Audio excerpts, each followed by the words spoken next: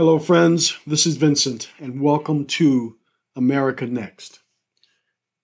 The title of this episode is Tennessee, Guns, and Children. This is important because what's happening in Tennessee is happening in other places, but I think Tennessee in the recent weeks has been at the forefront of this battle. And what is the battle? Well, let me explain. Tennessee, like many other states, has faced gun violence. And several months ago at one of the Christian schools, some people were killed, children were killed as a result of this gun violence. The parents and teachers, they want change. They want the state government to do something to help mitigate, stop, control the gun violence.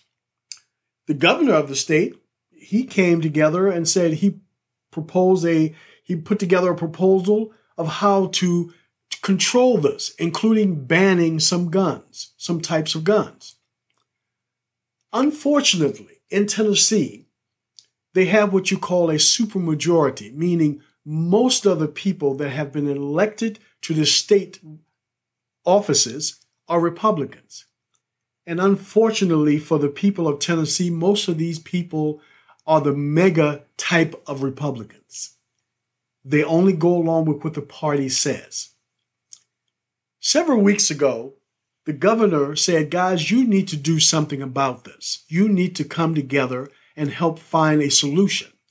So a special session was pulled together by the House just to deal with safety in their state. They talked about many different topics, but the key topic was gun control.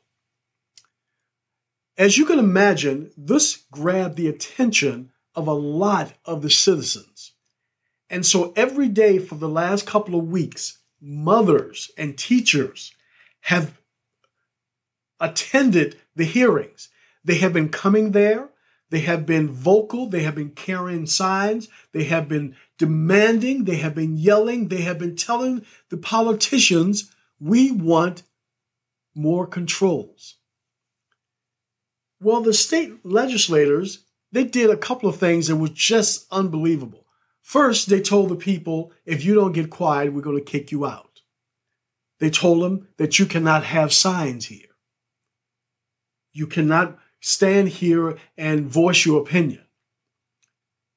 Well, the parents, the mothers particularly, they fought back. And they said, we're not going anywhere. And the mothers took the issue to court. And the court said, yes, these people can be there, and they have a right to hold up signs.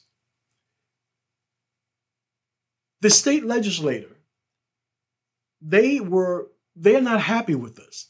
They're not happy with the fact that these parents, these women especially, that's what they're looking at, are upset, are demanding change. They're not happy with the fact that these women are telling them what to do. They're not happy with the fact that these people said, we want gun control. So this special session that was in place to deal with this ended a few days ago, and they never took up the issue of gun control. Now, those Republican politicians, those men, would tell you the reason they didn't is because they couldn't get anything done, because there was so much noise and stuff of that nature. The protest was bothering them. No, they ended it because they were unhappy. They were unhappy that they were being challenged. How dare these women challenge us? We know what's better. We know what's better for you, woman, when it comes to your body. We know what's better for what we should do with guns on the street. We men know what's better for our state. Well, these mothers says, the hell you do. We want change. And these politicians were not ready for this kind of fight. And so the special session of the Tennessee legislation came to an end without them dealing with the gun control issue.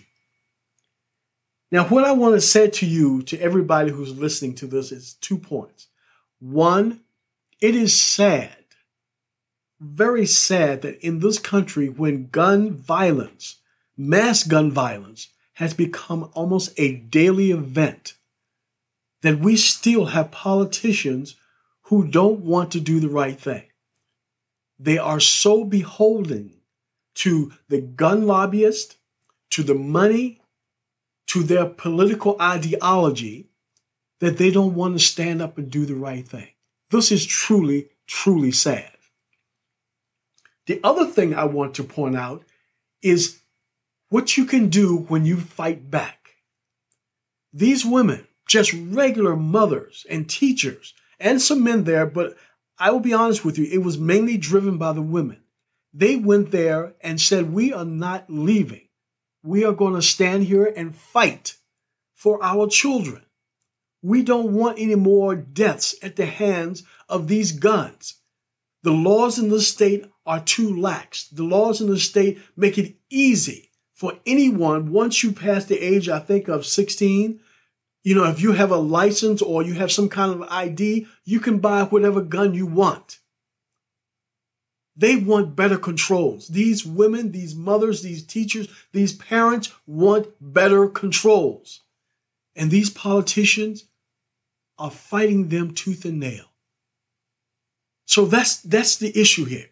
You have politicians who are so wrapped up in ideology, so wrapped up in the money they get from the gun lobbyists, that they will put the guns over the safety of their community. But on the other side, you have people, regular people, standing up, fighting for what is right. As I've said many, many times during the course of this podcast, is that we, the majority, if we stand up and stand together and fight, we can bring about a change. We can take control over our lives if we stand together.